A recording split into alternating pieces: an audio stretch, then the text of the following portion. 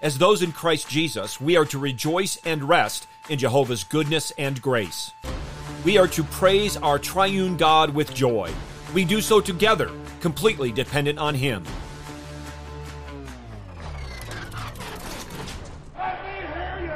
Slow it loud! A1, A2, A3. Please.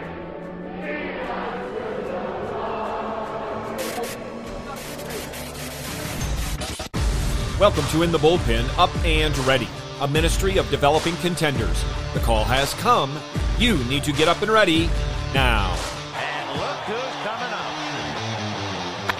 High fly ball into right field. She is gone. Psalm 33 opens in verses 1 through 3 with an exhortation, a call to praise the Lord, to sing for joy, give thanks, play skillfully, all with a newness and heartiness. And this call is given to you righteous ones, as praise is becoming the upright. The psalm ends in verses 20 through 22 with an emphasis on doing this together as a covenant community, and doing it completely dependent upon the Lord, Father, Son, and Holy Spirit. We cast all our cares on Him. He is our help and shield. Our heart rejoices in Him. We trust His holy name, and His loving kindness is upon us. The bulk of this psalm, verses 4 through 19, gives us the reasons or the rationale behind all of this.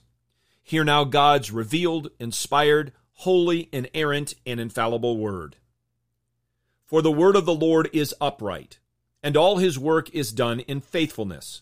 He loves righteousness and justice. The earth is full of the loving kindness of the Lord.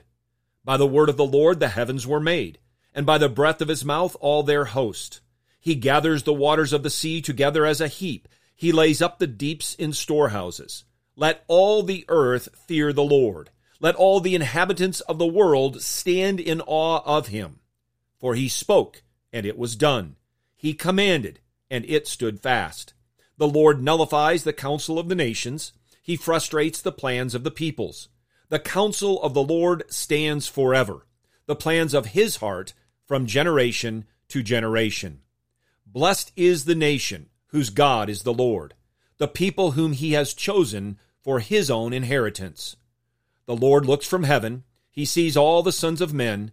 From His dwelling place He looks out on all the inhabitants of the earth. He who fashions the hearts of them all, He who understands all their works. The king is not saved by a mighty army. A warrior is not delivered by great strength. A horse is a false hope for victory, nor does it deliver anyone by its great strength. Behold, the eye of the Lord is on those who fear Him, on those who hope for His loving kindness, to deliver their soul from death and to keep them alive in famine. We could sum up this passage by saying, our triune God, who spoke and effortlessly brought all creation into existence, and who providentially works His sovereign will over all creation, He is full of goodness and grace. In verse 4, His word is upright, true, and certain. His execution of it is perfect. In verses 5 through 7, Yahweh's goodness is seen everywhere and in everything.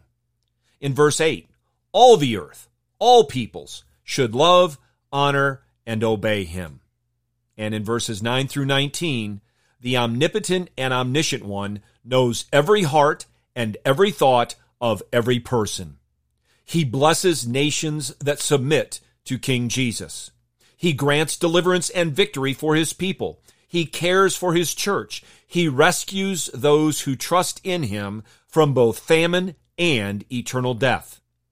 Is it any wonder this psalm opens with a call to worship the Lord? But Psalm 33 serves not only as a call to worship, but a model of it. And it is a call and model for those who are in Christ Jesus, and only those who are in Christ Jesus. As Thomas Watson wrote, praise is not comely for any but the godly. A profane man stuck with God's praise is like a dunghill stuck with flowers. In this psalm, we have the exhortation, rationale, and way to worship the Lord. Let's do so as we gather together as a body of believers each and every Lord's Day. O worship the King, all glorious above. O gratefully sing his power and his love, our shield and defender, the Ancient of Days, pavilioned in splendor and girded with praise. Get your eyes up, fixed on Jesus, the author and perfecter of faith, and be ready to deny yourself, take up your cross, and follow him.